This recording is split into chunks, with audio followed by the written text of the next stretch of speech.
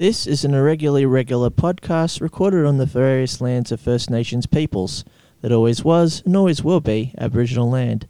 It is the air that is breathed and the water that nourishes and provides, but ownership of land remains unresolved. Respects are paid to elders past and present in the ongoing quest for self-determination and reclamation of land.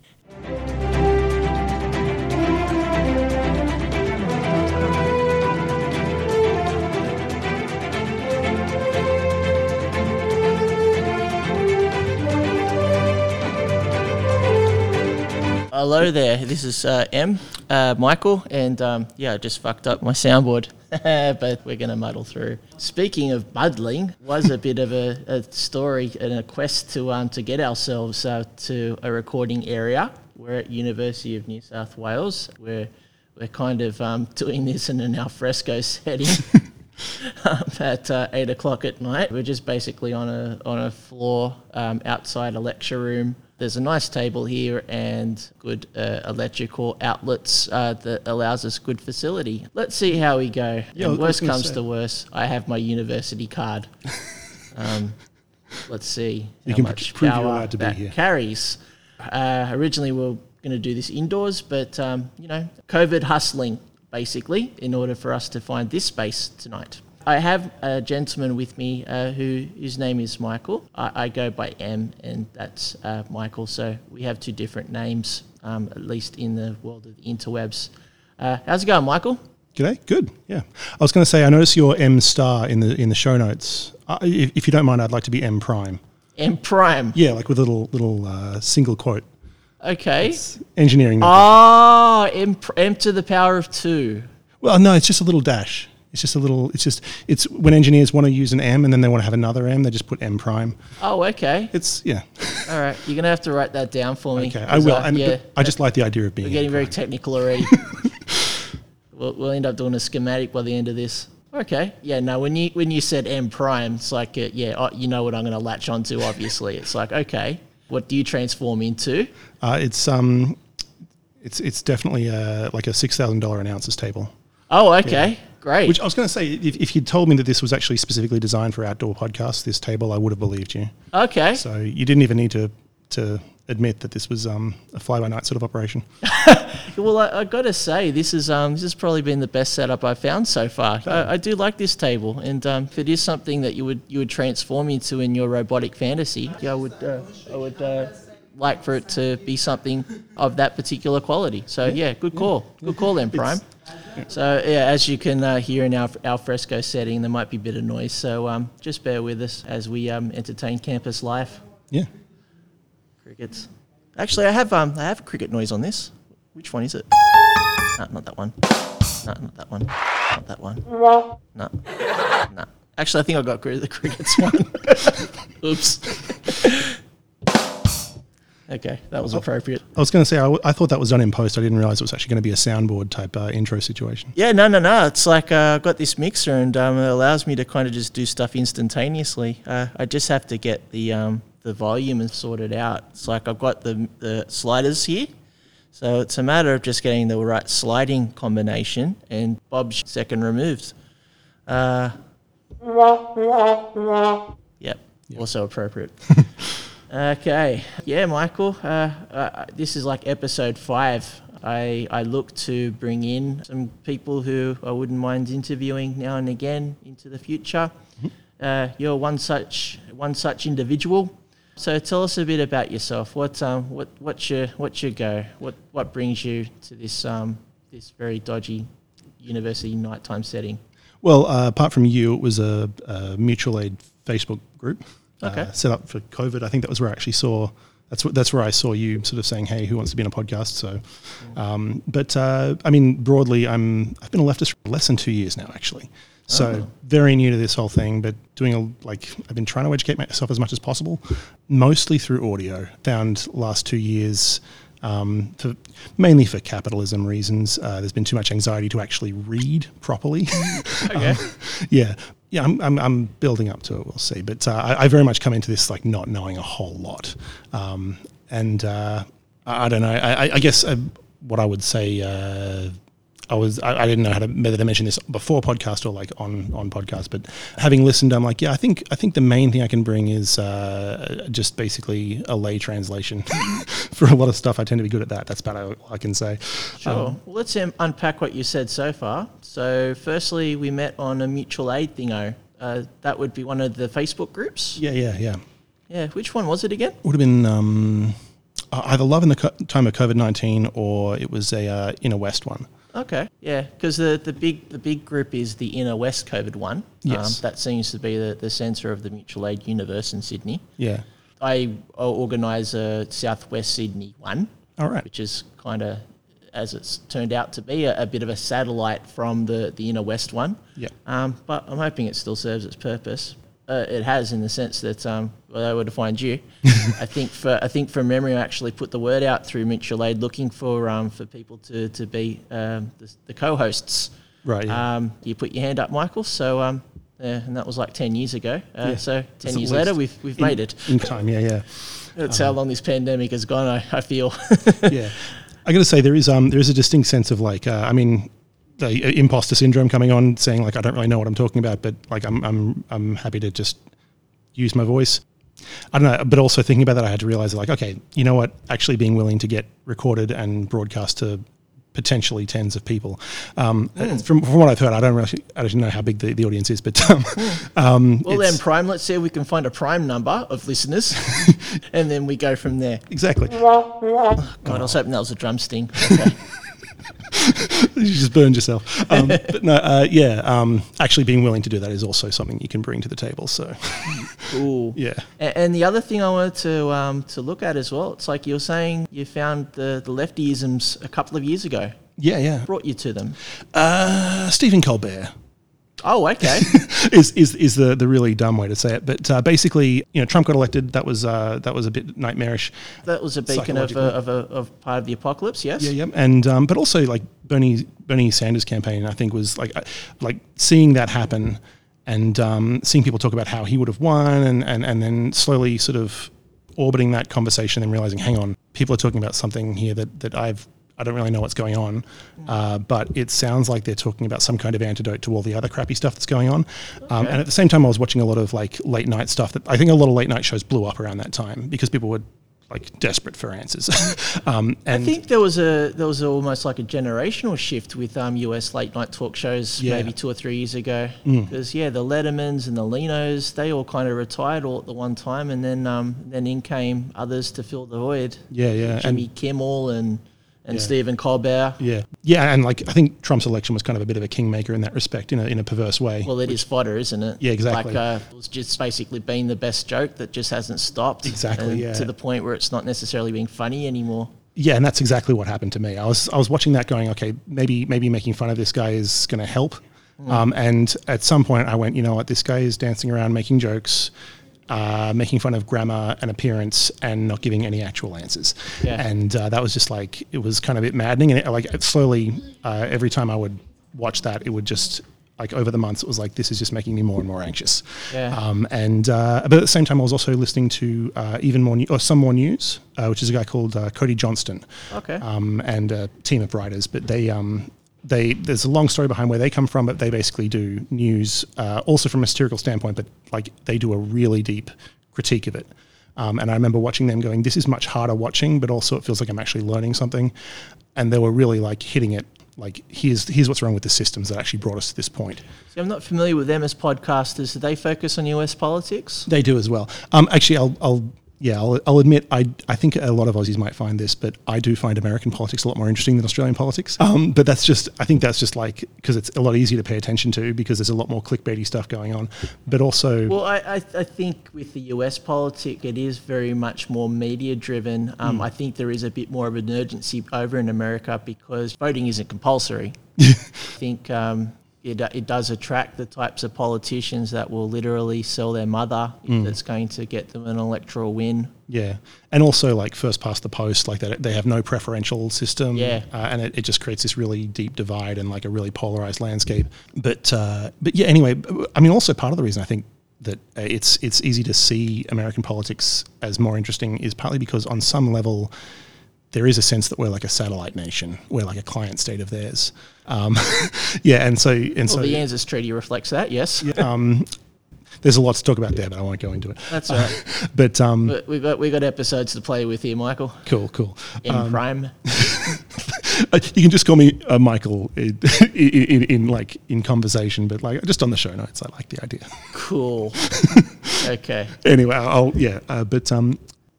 was listening to them, and I was like listening to these guys going, these guys really know what they're talking about, it seems. Yeah. And then they have a show on YouTube which is called Some More News, and they have a podcast called Even More News where they actually kind of go a bit more candid. And at some point in that, he said, "I'm an anti-capitalist." And I was like, "You're what? That's an option?" Because I think I was definitely stuck in what you might call capitalist realism. I mean, it is a presentation where if it's done right, and for most recipients, you're not really presented with any other alternatives or any counter arguments. Yeah. You're just kind of thinking, you're just kind of led to believe that this is the norm and that's it. Yeah, and like the political system does a really good job of like making it look like there's two options. And also, like, I guess they call it the Overton window, keeping people really trapped within a very narrow range of opinions.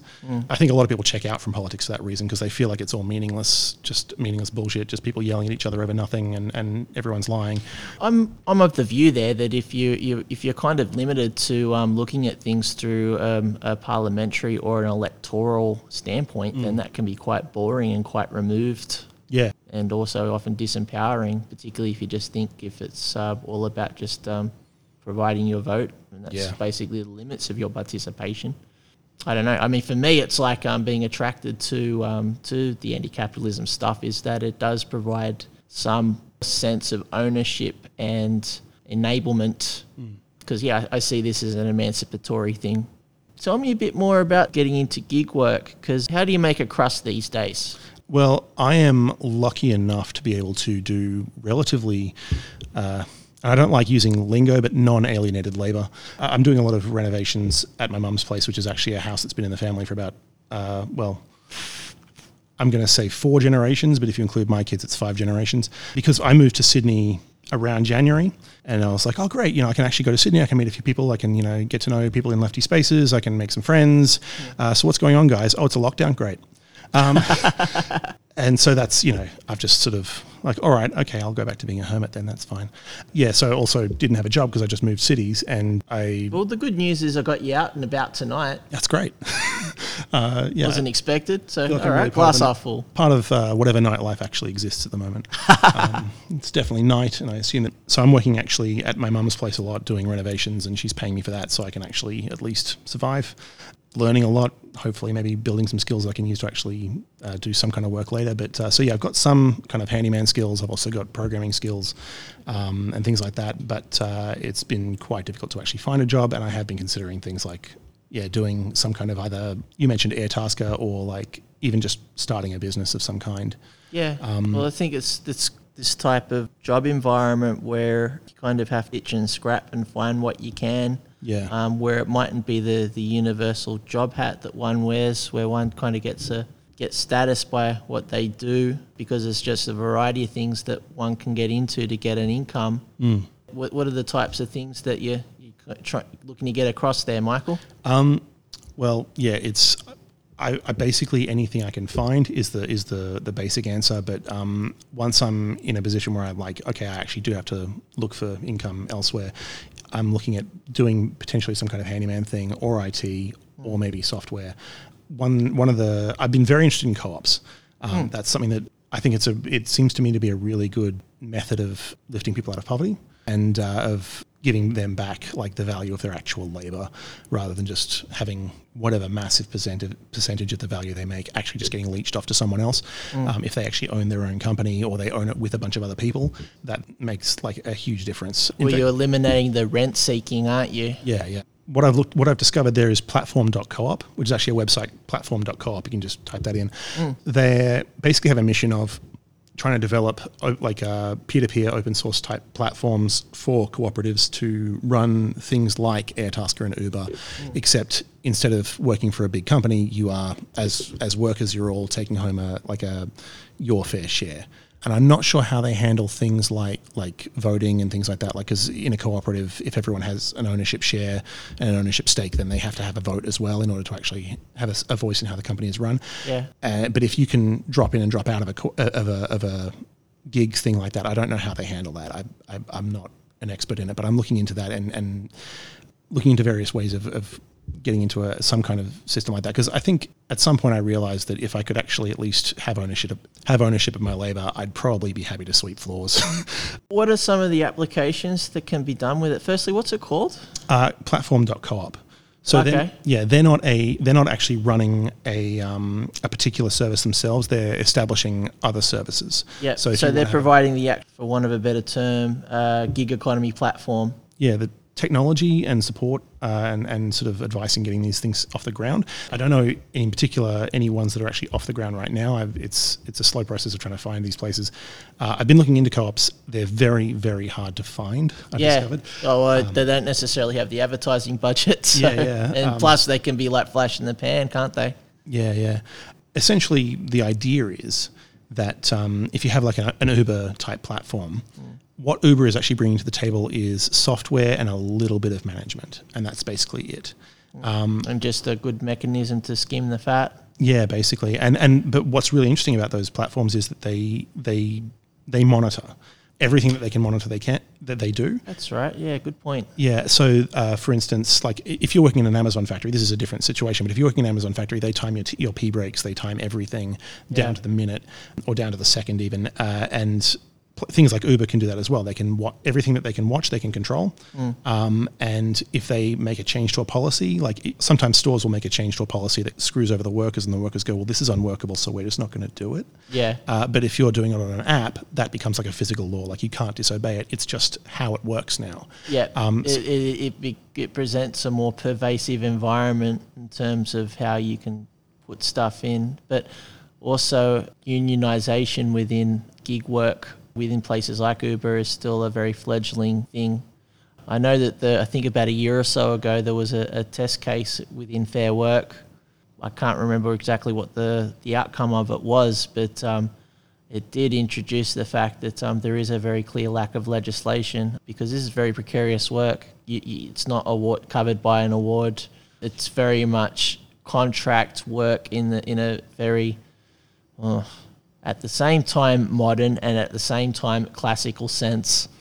Yeah, I definitely do take on board what you say there about this idea of there just being this because of a lack of power, there a lot of control that is taken through that idea of surveillance and omnipotence in terms of how one is able to be employed within this situation. Yeah, but my point is though also that they can really kind of like tightly squeeze you, like the workers much tighter using that system, because they have so much information and they have so much control over the way the app works. But that same problem can kind of be turned into an asset if you're running the app in a distributed way, because suddenly then you can all, like the whole point of cooperatives is to make the shareholders and the stakeholders the same group of people.